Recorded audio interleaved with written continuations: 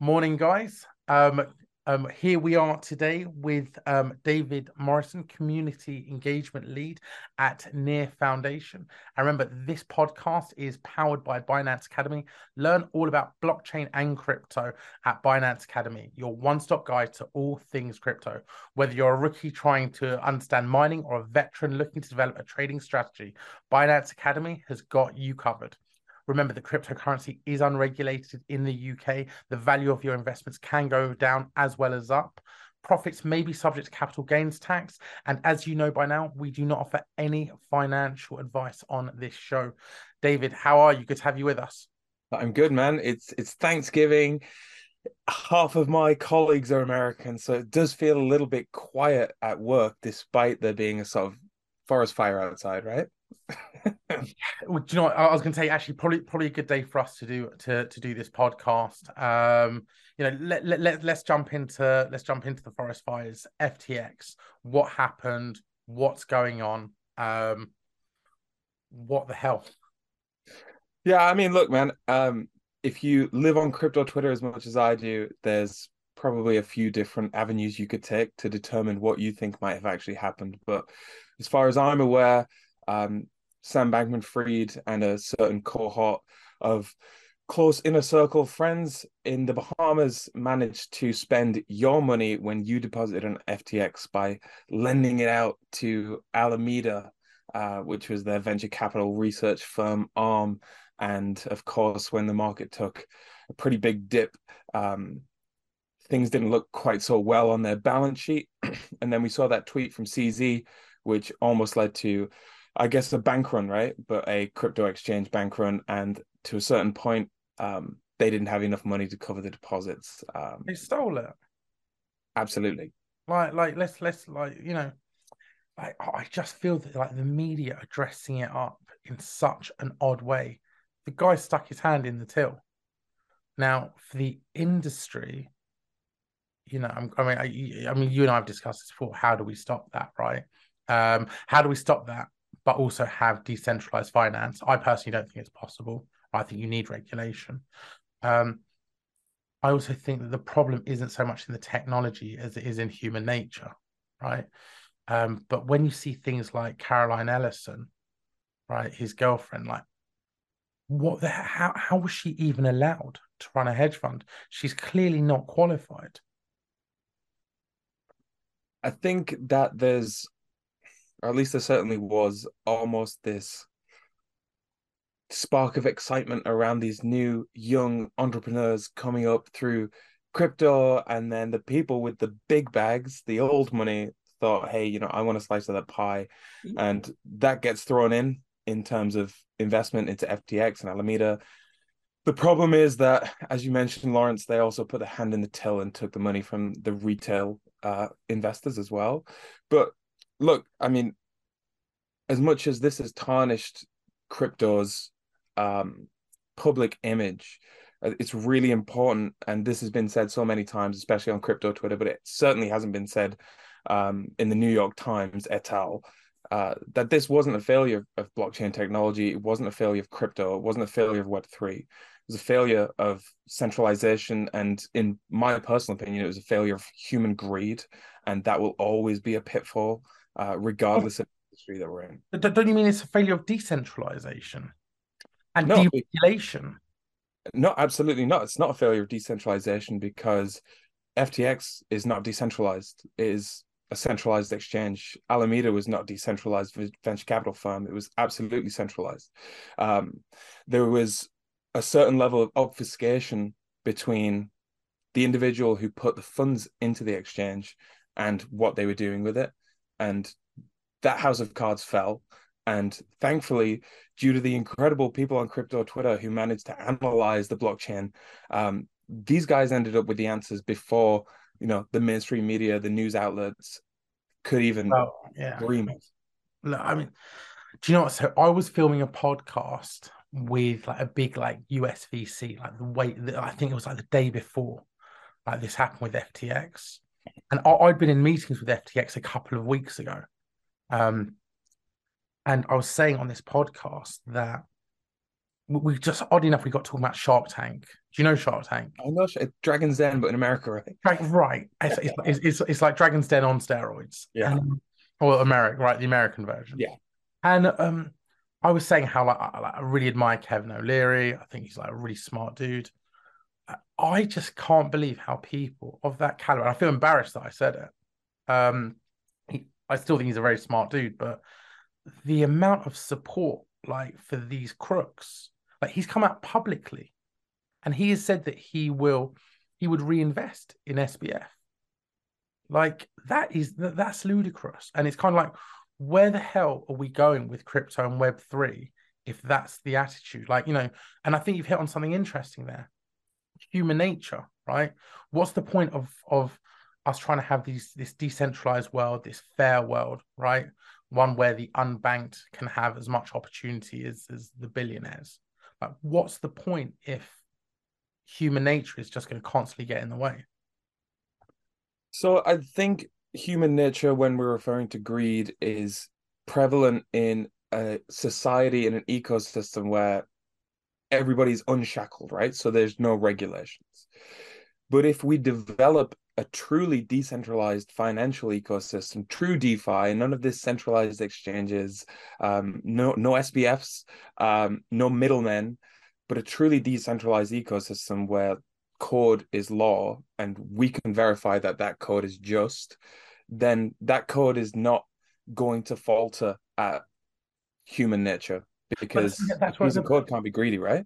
that's why I was saying it's a failure for decentralization because it's just clearly like it's exposed human nature in its truest form, and human nature is always actually just take advantage, like do what's best for the individual.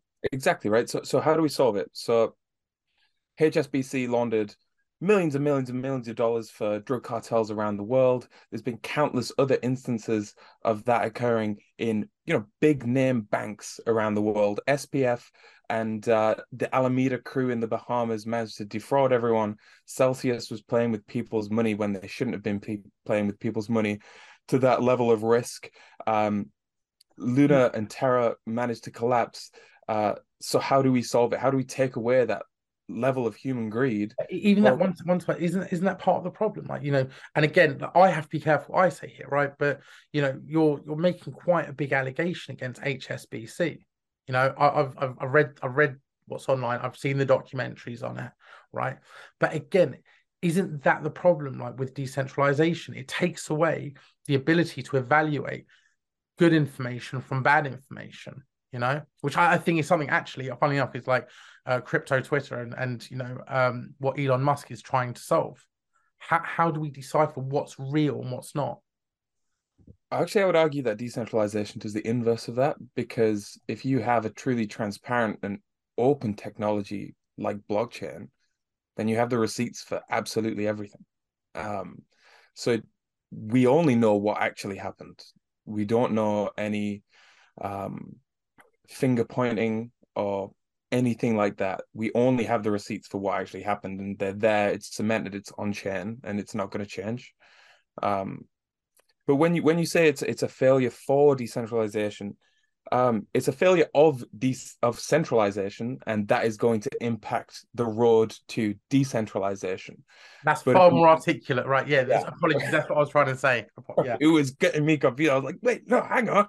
No, But yeah, yeah, you're far more articulate than I am, to be fair. I don't know about that, Lawrence. I think but you've hit the nail on the head, right? It is a failure for decentralization.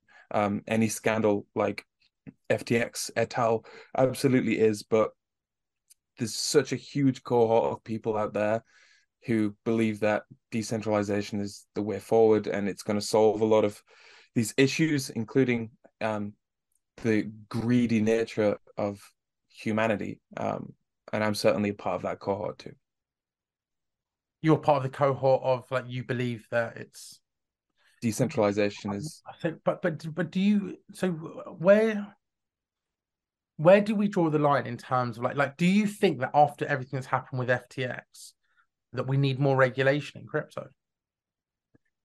so I think if you look at what Uniswap have recently um, I guess lobbied for. I don't know if lobby is the correct term because I don't know how the US legal system functions, but for their goal when it comes to the regulation of the DeFi ecosystem, it's a real balance. So we don't want to have to enforce everybody to make sure that they've passed KYC if they want to use an AMM like Uniswap or a finance or whatever it might be. But we still want a safe and secure system at the levels that it matters. So when it comes to on and off ramping, I think that there's probably enough regulation there already, right? Like it is not easy for anybody to jump £100,000 off chain into your bank account without passing multiple stringent checks and complying with AML, with KYC, with KYB if it's a business. I'm just thinking when people say we need more regulation, we mean we need more regulation. Like what do you mean? Sure. What So firstly, separating custody from assets. I don't think that. So if I go and set up an account with a hedge fund, right, an onshore hedge fund, right, or an asset management company, I use Hargreaves Lansdown, right? Not an advert, but I use Hargreaves Lansdown. I put my money into the account with them, I deposit it, I can buy shares, but there are checks and balances in place where they can't stick their hand in the till, right? They're separating um, physical access to my money from decision making, right? So they can make decisions for me, but they can't physically take the money out of my account. And that for me is one of the reasons. Look, I've been very open with this. I'm an advocate for blockchain technology. I understand where it goes beyond the realms of crypto. Um, However, as an individual, I don't own any crypto. Right, I invest in equities, which is probably completely contradictory. I'm not against investing in crypto. I just don't trust myself with a hardware wallet. Um, and B, I would never put my money with an FTX because like these are basic lessons that probably this is a whole nother conversation, but we should probably be teaching it in school, right? We should be teaching it in school.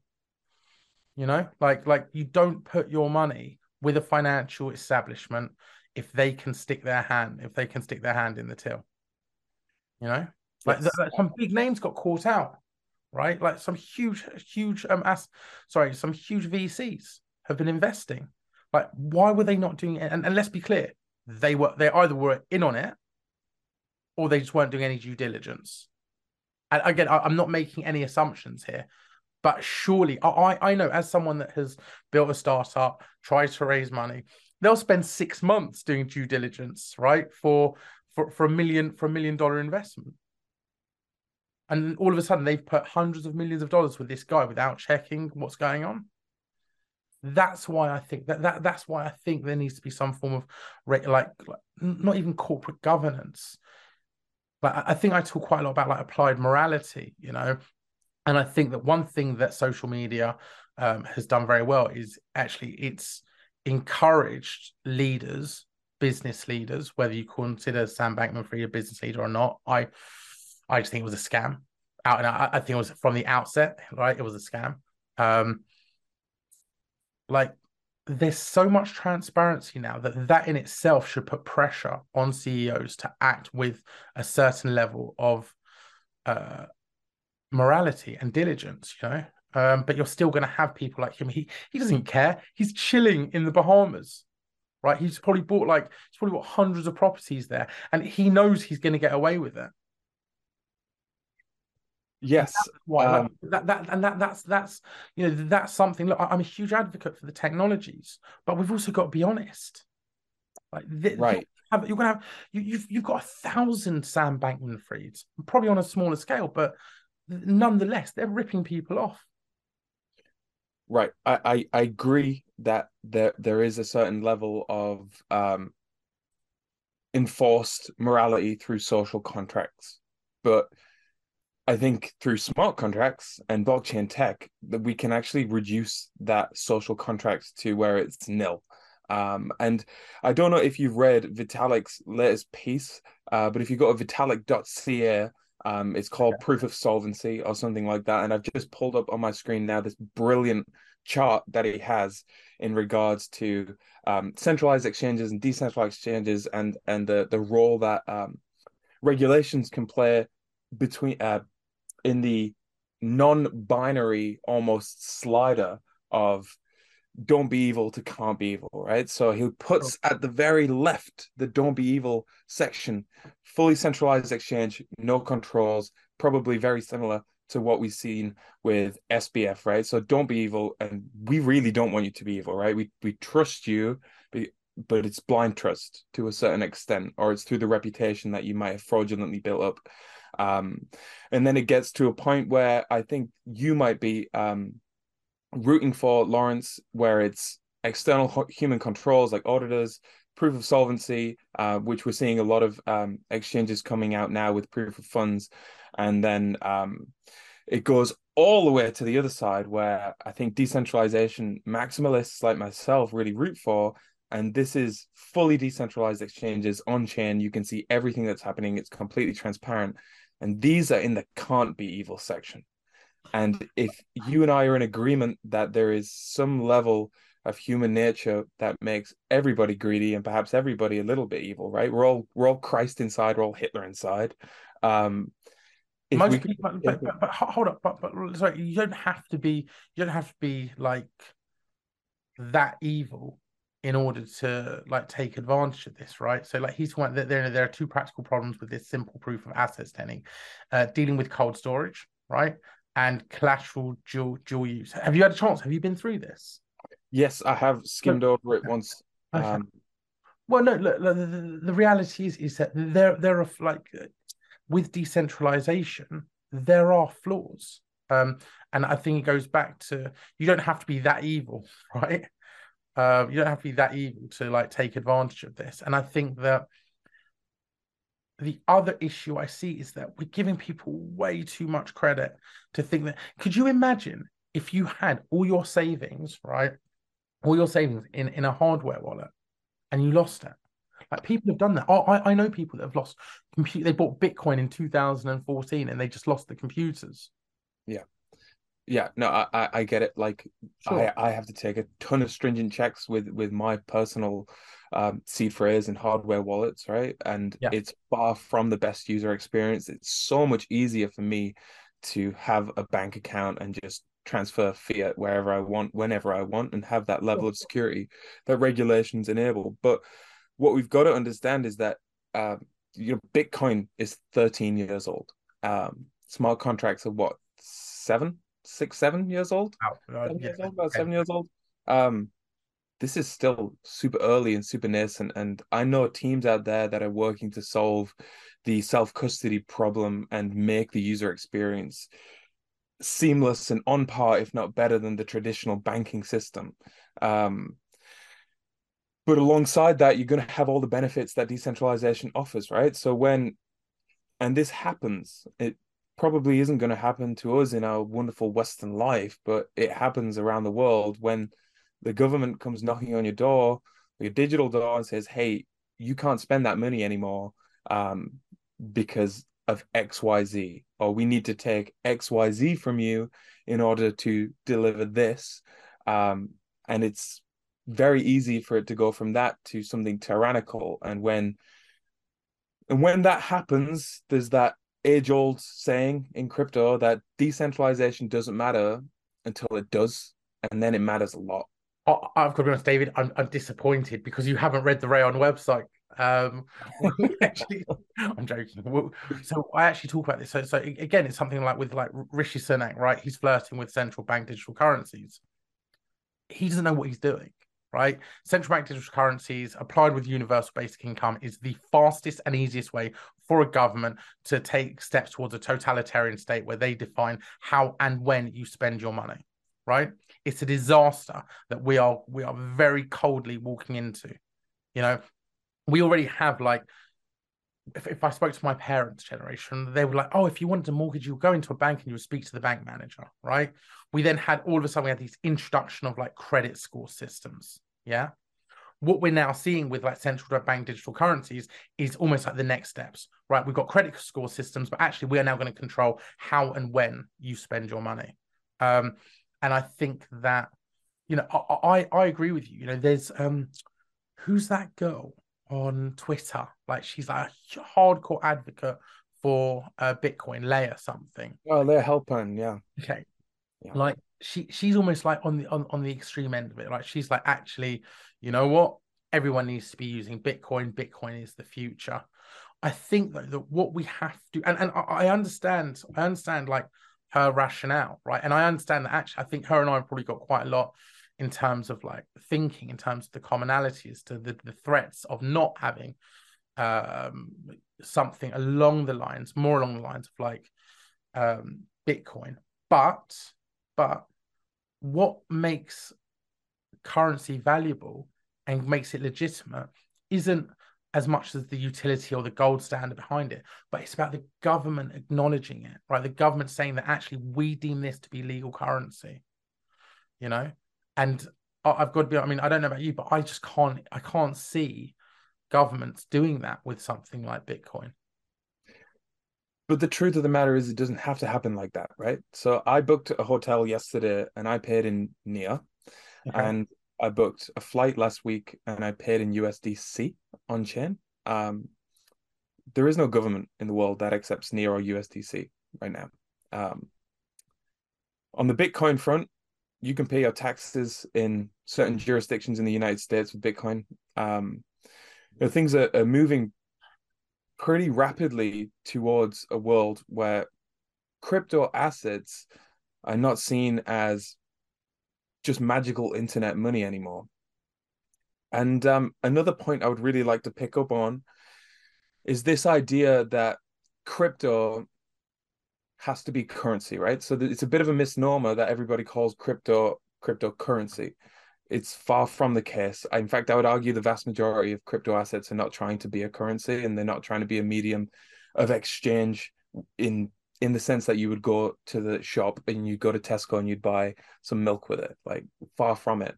Um, Ethereum, Near, Polygon, these proof of stake chains that are smart contract enabled, these assets are really just fees for using a global computer to execute whatever it might be that you want to execute.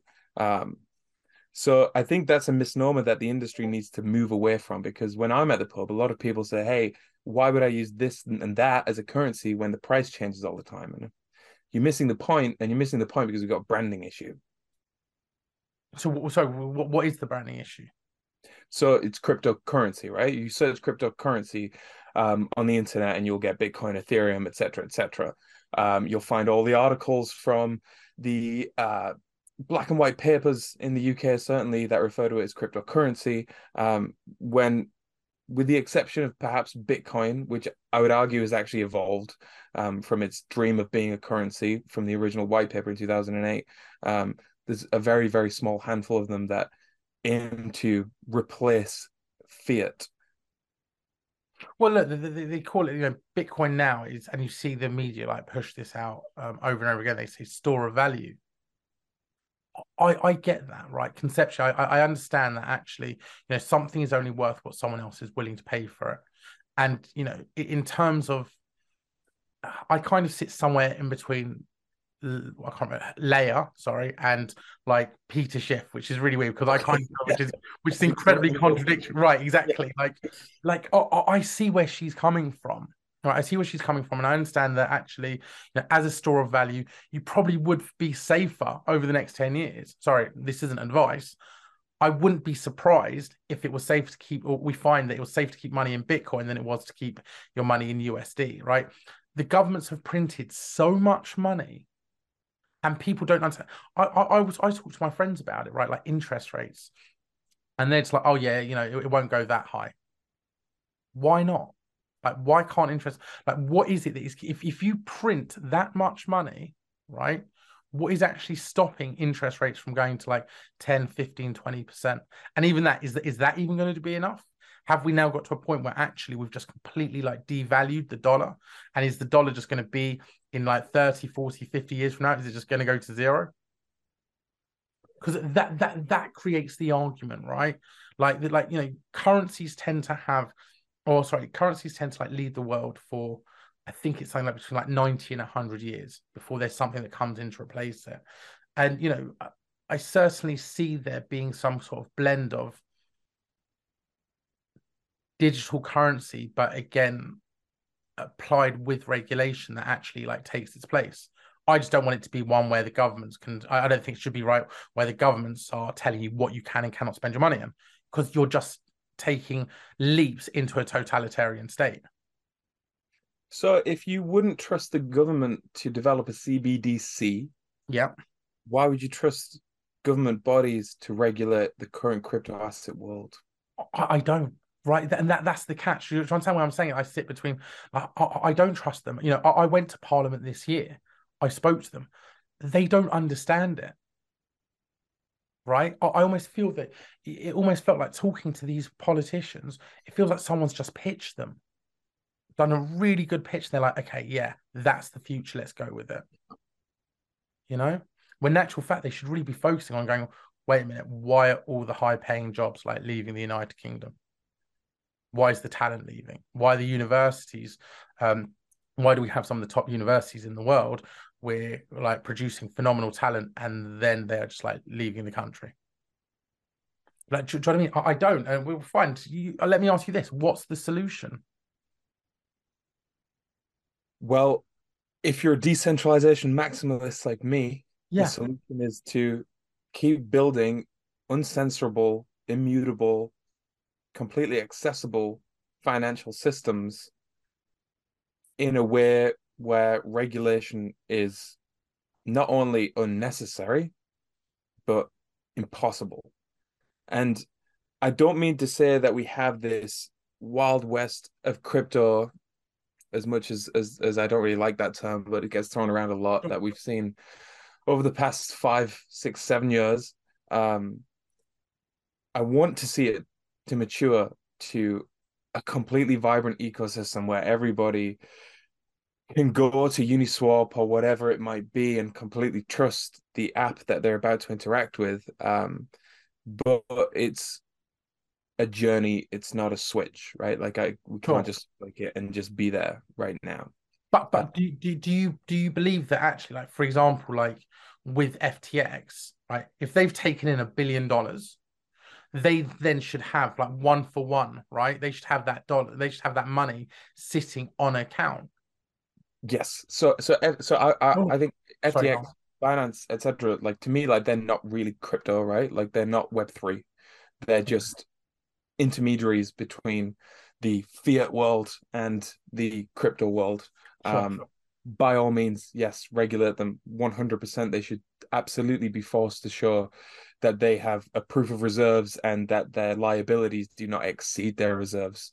Um, but there's a very fine line that we tread where if you give lawmakers and regulators an inch, they take a mile. And how long until they've regulated the likes of FTX and it permeates into every follicle of the crypto There industry? would there would be millions of people right now that would have their money secured if FTX had been regulated.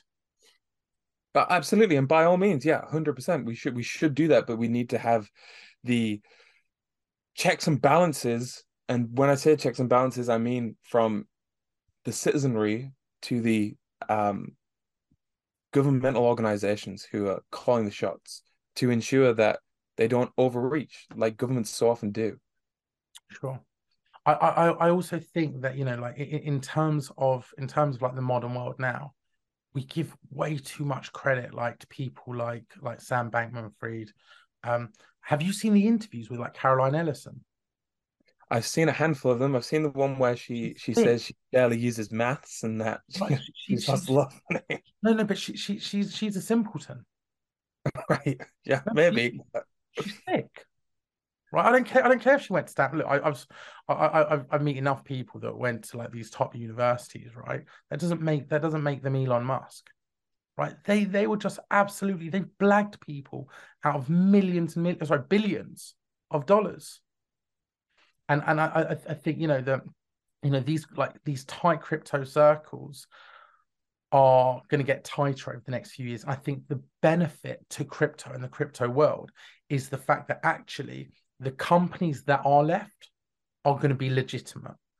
I think that we've openly seen like CZ talk about, the need for like regulation and sorry, for transparency rather, for people to be able to see actually where the money is, from these exchanges. And I think that's almost like I think what he's saying. I don't want to speak to him, but I get the impression it's kind of like actually let's regulate ourselves as much as we can and let's create as much transparency as we can so that the authorities don't need to step in. Is that a fair interpretation, or have I got that wrong? No, I think that's a fair interpretation, and you can see the efforts that he's making every day, right? And all you have to do is follow his Twitter account. He just Yeah. tweeted out the Ethereum wallet address where Binance committed $1 billion to the crypto ecosystem fund, to help support projects and innovators during difficult times like this. And it's that type of transparency that we need across the board, right? If Alameda and FTX had just said, "Hey, look, here's our books," perhaps it wouldn't have happened. Right. That again, that's regulation. But I mean, like in terms of, oh, sorry, that's the regulation that's necessary in order to have that level of transparency. But in terms of Web3 goes way beyond FTX, and right now it feels like obviously it's the hot subject. I think I don't know if he is, but it looks like the New York Times are running an event in where he's Yeah, obviously one of the guest speakers. Yeah, crazy. is that a joke or is that actually real? No, so he was on the website for the event, which I Right. think is on the 30th, right? It's in a few days Okay. before the FTX fiasco happened, as far as I'm aware, and they just haven't removed him. And then he tweeted, like, what was it, yesterday or the day before, saying that he's gonna be there. I mean, there's no way that that guy could be there. Surely not. Could be via video link. He could be. Yes, yes, by video Look, link. are you going to tune in to watch that? Because I would. 100,000%, of course, Right. right? Yeah, if he's gonna be there, definitely. But what are the other people? Who else was actually? One second, let's Google So this. Zuckerberg's there. Well, I Um, can't imagine he's going to sit. Mark Zuckerberg isn't going to sit there. One sec. Like Mark Zuckerberg is not sitting on a stage with Sam Bankman-Fried, or like even if he's like there via video link. Um, yeah, like yeah. I mean, it looks legitimate, but like who knows now? Um, it would be a huge mistake for him, like legally, I think. Um, but I just can't believe how soft, like I can't believe how soft everyone's going on him. I think the only yeah, person that's really like the only real like CEO that's massively like called him out is Elon Musk. yes. He said, what does he say? He said something like, "My bullshit detector was redlining," when it's Yeah, like, when he was talking about investing in Twitter. yeah, absolute like nonsense. But look, I mean, I don't want to just focus like clearly on that. There's a lot of exciting things going on in the world of Web3. Um, it's actually also a challenging time, similar to what we saw in like 2000 with the tech bubble crisis. But again, we're able to like separate the wheat from the chaff and see like the real projects, the real companies. In terms of Web3, like what do you expect in the next few years to produce? So I'm of the opinion that despite the regulators coming in, which I think they will, we will see a more decentralized Web3 than we have today. We will have obfuscated or abstracted rather away the need for much of these hurdles. And what I'm referring to specifically is when you want to interact with a dApp on Near Protocol or on Ethereum, whatever it might be, then you have to download a wallet or download MetaMask, create a wallet, write down a seed phrase, and then store that in a locked box. Like if you say it to a normal person, that's insane, right? That's Insane. crazy. It's crazy. I agree. And I think most people in the world of Web3 and crypto agree. So that's why there's such huge efforts to abstract away the requirements for needing to create a wallet in that manner. So I can't wait to see that behind us. I do think we will get to 1 billion users in 5 years. I truly believe it. But the caveat is that the vast majority of them will not know that they're using blockchain or Web3 tech. Um, it will be on the back end, much in the same way that you don't even realize or acknowledge that you're using AWS when you head to a certain website, right? Sure, sure. And I think we're actually seeing some quite actually exciting opportunities actually in the world of like AI as well, right? That is kind of like merging into this space. Do you follow any companies like are you familiar with like Palantir Technologies? I'm not exactly familiar with them now. I just, like in terms of like what they're doing for the world of AI and for companies in terms of efficiency is yeah it's phenomenal. And I think that actually I suspect there's like applications that they're developing that are going to kind of like blend into like the world of like Web3. But I follow yeah, like Palantir Technologies is one of the like the more I think the more exciting companies out there at the moment. Are you familiar with the notion of the singularity? The what? Sorry. The singularity. Yeah, to an extent, but So it's this idea that when AI and technology grows to a certain point, it will actually merge with the human form, and we will become this oh, amalgamation. that's not what. Sorry, apologies. That's not what I thought you meant at all. Sorry, No, no apologies. worries. But Sorry. but but it's based on a science fiction novel, I think, called The Singularity is Near, Right. and that's how Near Protocol actually got its name, right? Because it started as an AI company way back when. Um, and then they rebranded because they wanted to find ways to pay people around the world for their work and tried to use blockchain tech, had a nightmare with it. Sure. Um, but yeah, AI is 100% going to be, it's actually going to leverage blockchain, I think. And I think that That's there'll be, yeah. yeah. That so and I think that's it. So like with Rayon, with Raion, I actually, it started off Raion started off as like an AI community, and then AI, I think, just before the pandemic, it very much became like a buzzword. And you'd say to people like, well, like, what do you mean by AI? And you break it down to like natural language processing, you break it down to Internet of Things, and so yada yada yada into like machine learning, right? But I think that's the excitement for me in terms of like blockchain technologies, like the if you combine blockchain with AI, like what it's going to do for like the medical sector, right? For biomanufacturing, that's where it becomes exciting. Sorry, I thought when you were talking about singularity, I thought you meant in terms of like mathematical singularity, but Oh, no, I'm not that I thought you were smart. going to throw math because I was going to say I'll get you on and yeah on.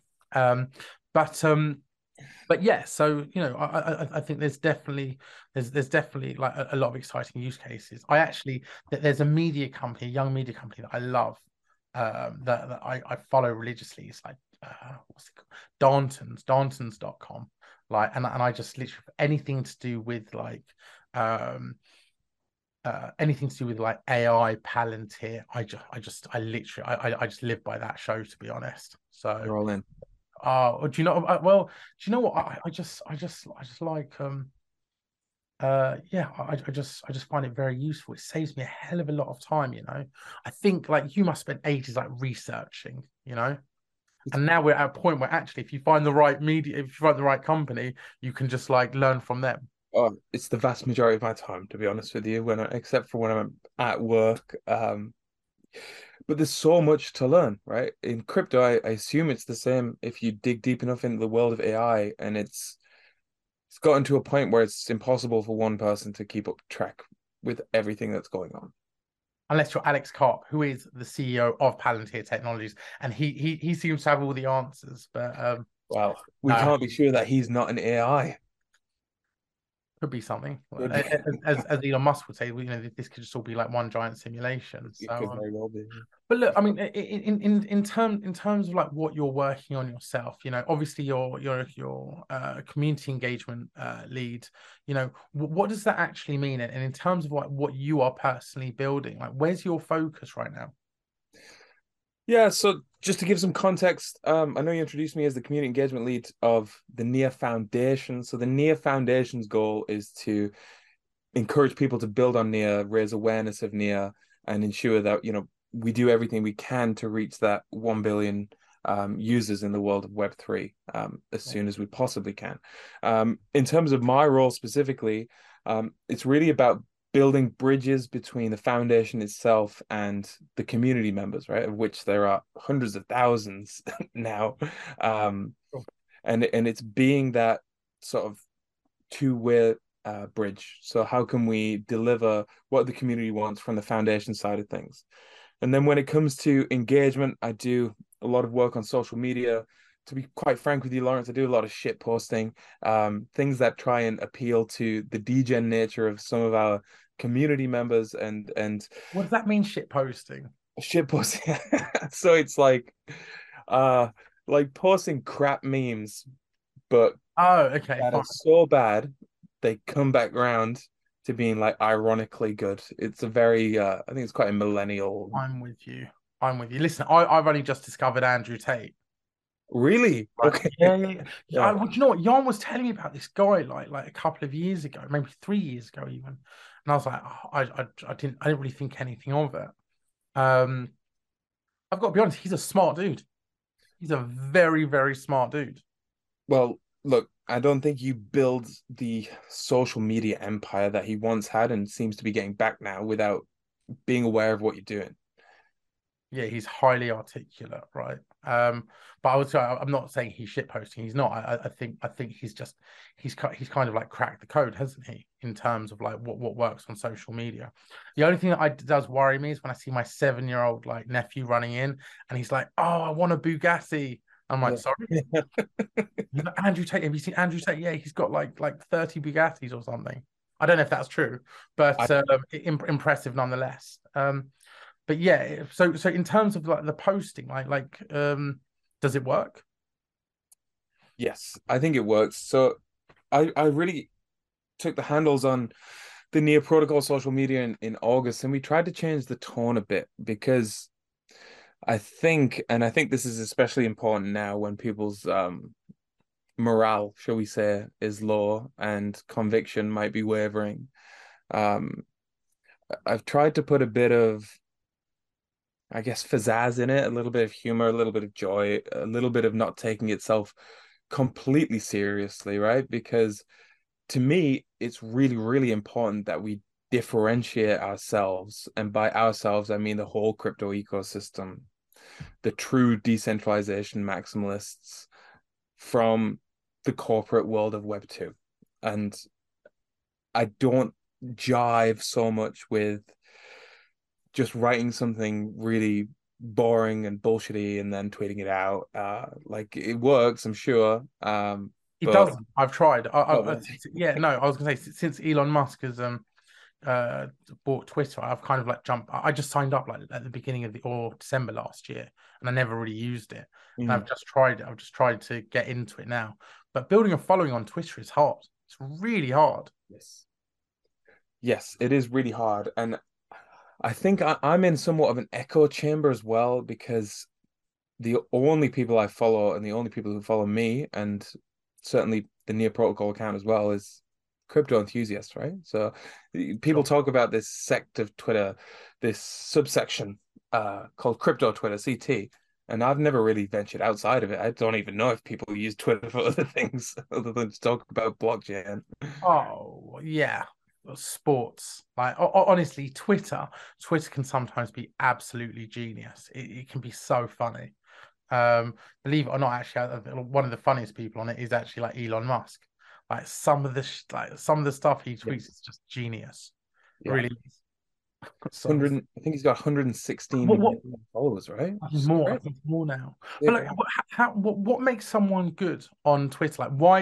Like, I'll give you an example. Like, I'm posting practical stuff. Like, when people contact me, I've helped them get jobs at like VCs. I've helped them get uh in with like fintech blockchain companies. And obviously, I can't do it for everyone, right? It's not possible. But I'm not that popular that I'm getting like a million people messaging me a day. I'm offering people like real like practical applications, right? Actually, I can help you with your startup. We've been there. We've kind of like we know how hard it is, etc. We can help you get to your first like 10,000, 20,000 signups without spending any money. We can make introductions to you, right, to decision makers at companies. Um, admittedly, I've only been doing it for like, I mean, 2 weeks, right? So I can't exactly expect anything like big to happen. But why aren't I getting more traction? And what should people be doing to get traction on social media? I Oh, think, sorry, specifically on Twitter. yeah, breaking out of that initial sort of 0 to 1,000 followers is really, really difficult. Took me 4 years to get to 1,000 followers, and I was tweeting pretty regularly. And Right. then it took me a month to get to like 1,400, right? Or 13, 1,400, right? So that's really, really slow growth at the start, and then it begins to speed up. I think the way that a profile presents itself is really important, down to even the bio that you have, right? Like you can write something really snappy, really appealing in there, and perhaps drop some accolades in there that you're proud of, and that's going to entice people to follow you when they click on your profile. Um, I'm just not Interact. connected enough to it. I'm not. Do you know what I mean? I just, I think people must like be like, right, I'm going to tweet at this time. Oh, Like, 100%. Yeah, I just yeah. haven't got the head for that. And Oh, unless you're we have blowing a up, schedule. We have a schedule and everything. really. Yeah. Oh, yeah. Absolutely. Yeah. So what? So what is it? So do you plan like? Would you plan in advance what you're going to tweet, or is it just like what's trending on that day? Oh, But you 100%. know, at Yeah. that time, We plan most of it in advance, and then if something happens and we want to put ourselves in the center of the conversation, then we will write up a tweet, as soon as we can and ship it out.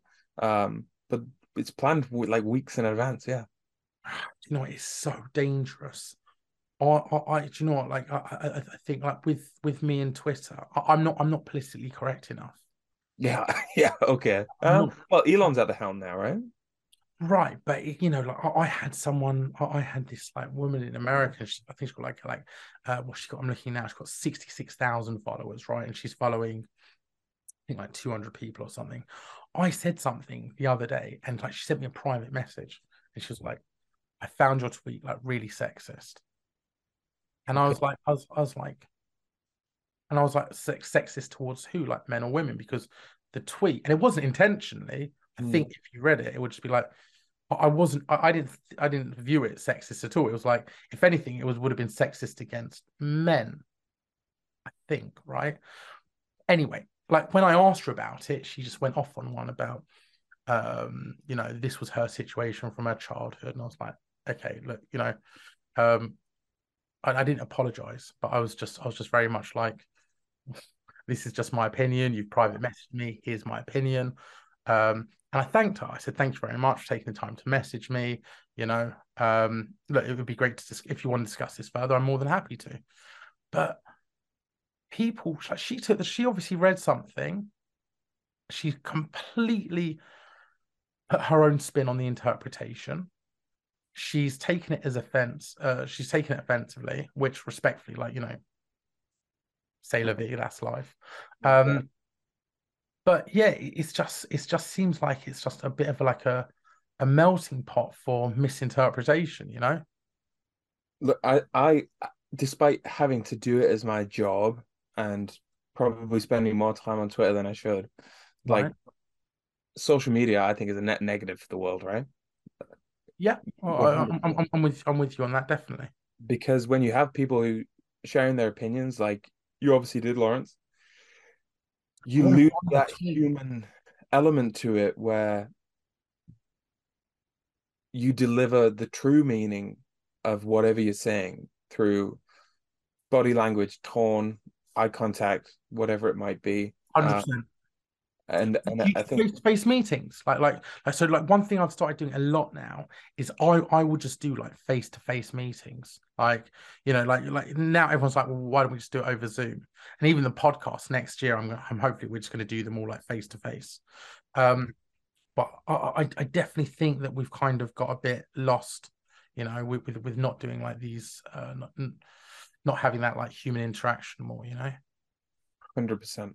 What are your thoughts on? I've got to ask you this because again, this is part of like the social media like cult, right? We've known about. Are you following the World Cup? You watch it? Yes, of course. And we're gonna beat America on Thanksgiving. How embarrassing is that? Oh, well, don't speak to, but that it would be a nice touch. It would definitely be a nice touch. But I mean, in terms of in terms of like the World Cup, we knew it was going to be in Qatar since 2010. All of a sudden now, everyone is protesting, including the players. Like, do you think again in this world of like this like decentralized world, in this world of like understanding and you know being more, I guess it's about like applied, like we said earlier, it's about applied morality, or I think it is. You know, where do you sit in terms of like, should people be going to these countries and just going, actually, how you're living is wrong? Because, and here's my issue with it, right? We've spent the last 3 years, and I'm completely against it, ripping down statues, talking about like this, or like trying to cancel whoever, this one was bad, this one was nasty, this one was greedy, this one was a slave trader, a slave owner, right? Of course, there's right and there's wrong. Are we in agreement with that? Yes. Right? There's Uh, right and wrong. but it's Slavery subjective. is a complete, like, is the worst thing that humanity has ever done. Slavery's gone on for like tens of thousands of years. Okay. And what's come out of that? We now have a generation where it's like, actually, we don't believe in like colonization. We don't believe that we should go to another country, conquer those countries, and tell them how to live. Right? We've known about this World Cup for the last 12 years, and it feels like at the last minute, everyone's gone to Qatar. And now it's like, actually, we're going to tell you that everything you're doing wrong with your country. We're still going to come and we're going to make millions of pounds. We're going to play football in your country, but we're going to tell you everything that's wrong with it. Isn't that like, and it's the crypto generation. Isn't that contradictory to what they're saying? Like, this is a country, I just want to say, this is a country that is half the size of Wales. It's tiny, right? It's in the Middle East. And yet there's this like attitude that actually we can tell them how to go and live, rightly or wrong, right? Whether they're right or wrong, you know. I don't agree with the way that they do it, but I'm not going to go there and tell them. Look, I'm very much of the opinion that I believe anybody in the world should be able to do anything that they want to do as long as it's not hurting me or anybody else.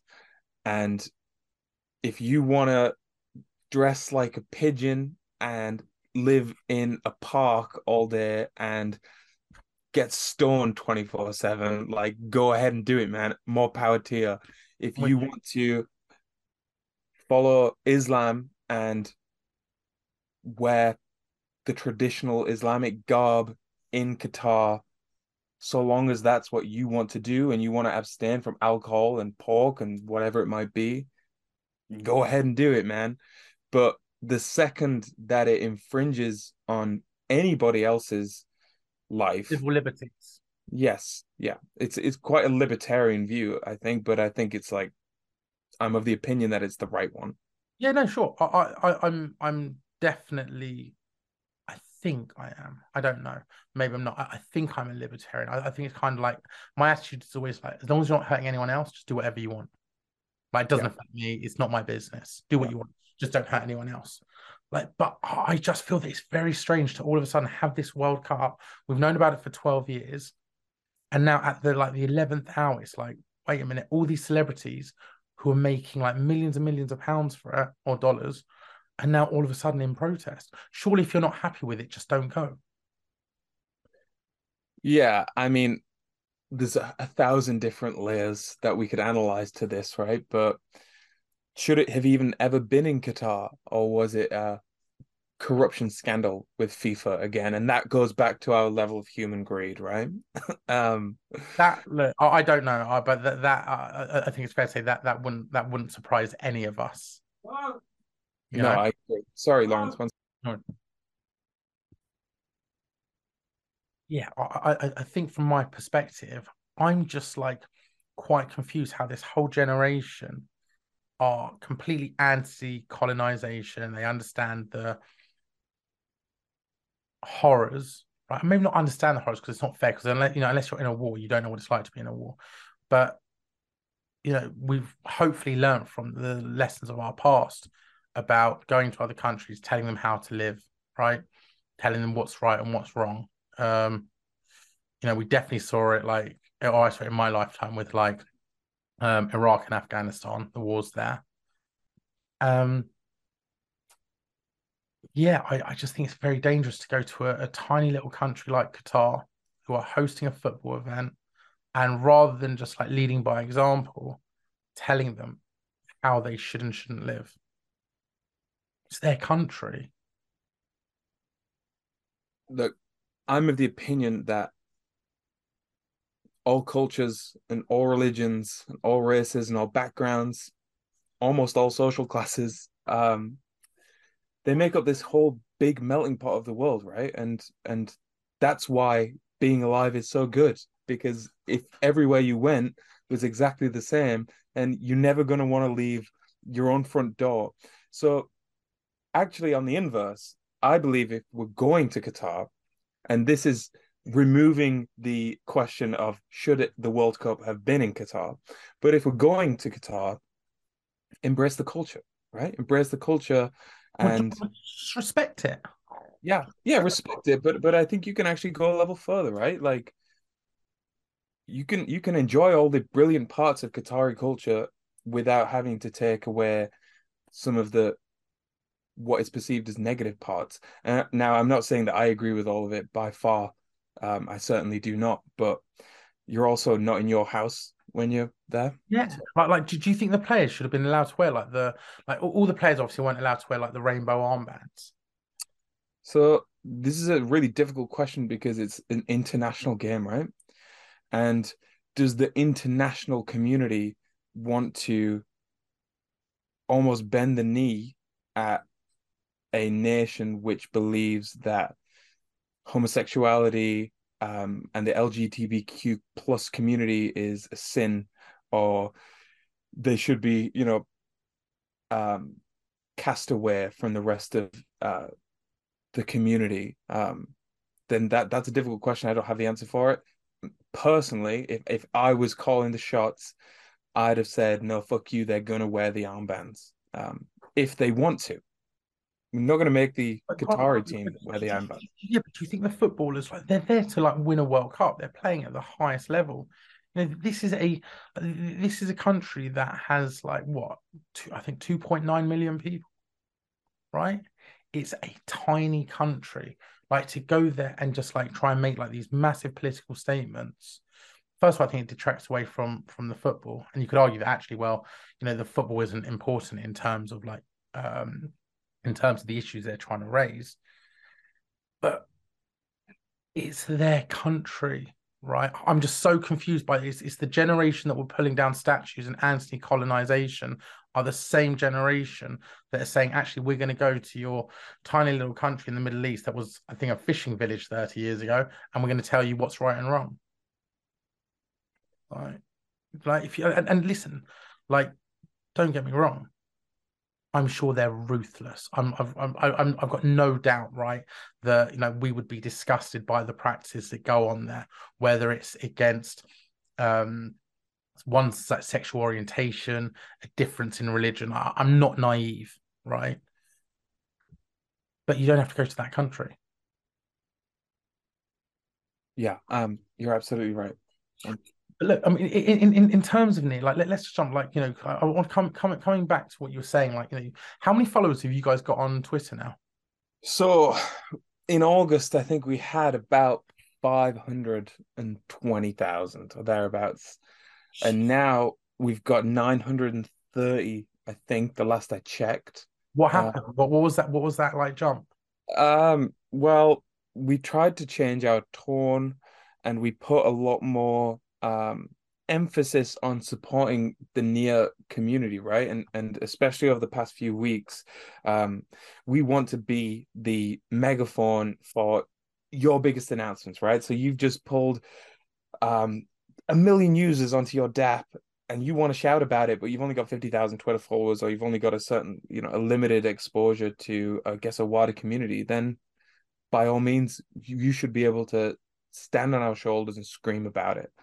And I think the drive to really grow our engagement and grow our Twitter followers was in part led by a drive to support the community. Because if we have a stronger Twitter following, a larger Twitter following, then we have a more valuable piece of social media real estate to Yeah, lease to our wonderful community and the projects we're building on it. nice. So what would be your advice then, like for a company like Raion, where we're good at getting signups, we're good at getting a following on Raion, right? Because it's our platform.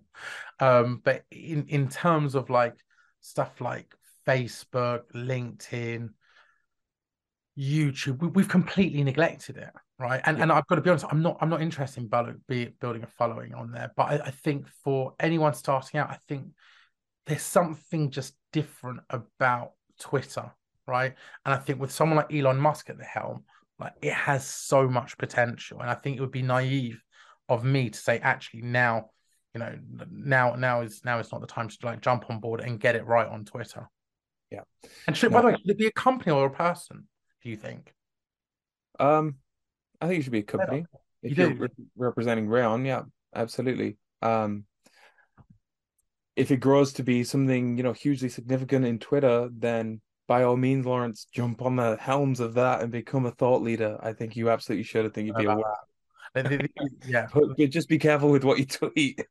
You know what? I really don't think I've ever said anything like offensive, you know. No, But it's just I think you're right. It can just easily be misinterpreted. But yeah, I mean at the moment I'm genuinely working. I think we're pretty much working between like 16 and 20-hour days.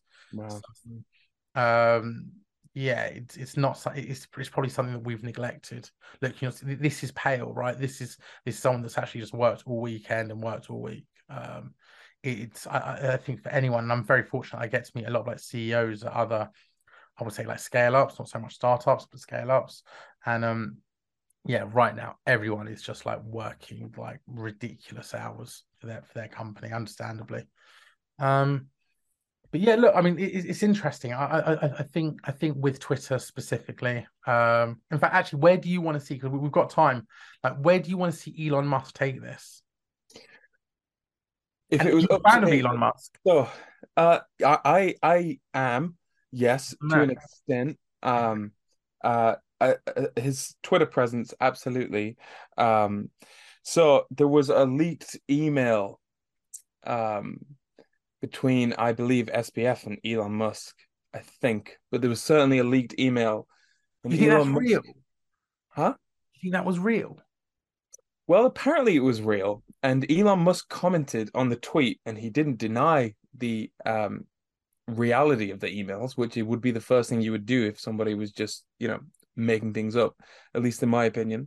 Um, so there's a leaked email, and Elon Musk essentially says that blockchain Twitter is not possible because of the throughput required and the number of nodes and the size of those nodes in terms of processing power. Like it's not feasible today. If it were up to me, Lawrence, and I'm going to swing it back around to Nia, I would love to challenge Elon to just try it, right? I think that he's wrong. I think that Nia Protocol specifically has built a platform which is infinitely scalable and can and one day perhaps will support blockchain Twitter, um, even if it's 5 times as large as it is today. That's where I would love to see him take it in my dreams.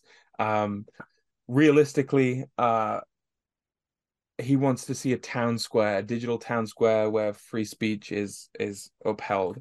Um, so do I, and I think it's important that we differentiate, people's feelings and the fact that they might be offended from, you know, something which warrants them being removed from a platform. Are you a big look, obviously feelings, everyone has feelings, right? But does it really matter if people are offended? Like genuinely, like I have one thing. So like when we hire people, right, I will find something in the interview that almost I know will like irritate them, right? And I kind of like I try and try and push them on it, not in an unprofessional way, but I get them to talk about it. And the reason being is that, like, for something like Rayon, our project is so big and it's so vast, we naturally have like very philosophical, like very like detailed political discussions. And I think we have something that is really special in terms of the fact that I encourage people to be open to being offended, right? But also reacting in a very professional way. And in fact, we have a freedom policy, which took over from our anti-bullying policy, and it says, it's not so much the emphasis as to what people say. Be open to being offended, right? Learn from other people, but again, it's about how do you then react to that, and it's about being professionally mature, having that sense of self, that confidence in yourself to actually respond, right, in an appropriate manner. Be very careful. I think words are, of course, very powerful, but I think this whole thing about, like, we worry so much about people's feelings. Am I wrong? Like maybe I'm No, wrong. no, you. I think that the media would present it that way, that perhaps we do that. The majority of people that I work with are not so hung up on people's feelings that they won't speak their mind where it's appropriate to speak their mind. But in terms of being offended, if you go through life and you're never offended, that means no one has ever challenged your way of thinking. And if nobody ever challenges your way of thinking, then you're never going to grow as a person. Um, I get offended every single day, right? I guess to some extent, but I don't take it with Right, me. right, but no, but it's like you say you get offended, but like, is it you're saying, but it doesn't affect your behavior though, right? And when I say offended, I'm probably not using that term appropriately. It's very loose. I see opinions online that I disagree with every day. I see comments from people which perhaps would offend most people, but I try not to get caught up in anything like that. And I think the most valuable thing that someone could do is switch their phone off for a little bit and just hug the person they love the most, right? Like, and just go and touch grass, unironically, because a lot of this is driven through social media. You can ask my brothers. We did not grow up in a hugging family. Um, so I don't know. I don't know how much I agree with you about that. But look, we're all different. This is what makes the world interesting. It's what makes life interesting. Absolutely. I just think, actually, and I was looking here, by the way, I was looking at the conversation between, like, Elon Musk and Sam Bankman-Fried, and Elon's initial response is, "Sorry, who is sending this message?" So, I think that in itself, if it is real, there's no close personal ties there, but even that can be misinterpreted. I think, I think that actually we need to find a balance. There needs to be a balance, and I think people need to be more open to being offended, right? And not take it personally. I think context plays a huge role, and I guess in legal terms, it's like malice aforethought, right? Um, I if don't you know. so if you said something with the sole intention of being an asshole about it, like, okay, well, maybe you should, pipe down. But if you said something that somebody doesn't agree with and that they perhaps find offensive, but you said it from a place of, true belief and not in a way to hurt anyone, then that's an important distinction. Yeah, look, I think people just need to toughen up a bit, genuinely, especially on social media. If you saw the people that are offending you on social media, if you saw their lives, I highly suspect you would not admire their lives. But look, conscious of time, we've definitely got to wrap it up there. And I know I could talk to you about this stuff for hours, and I think we should definitely pick this up again. But look, it's been great to have this discussion with you. And yeah, I really do. I enjoyed it, and yeah, hope we can do this again very soon. Been nothing less than a pleasure, Lawrence. Thank you so much for your time and have a brilliant day. Great to see you again. Take care.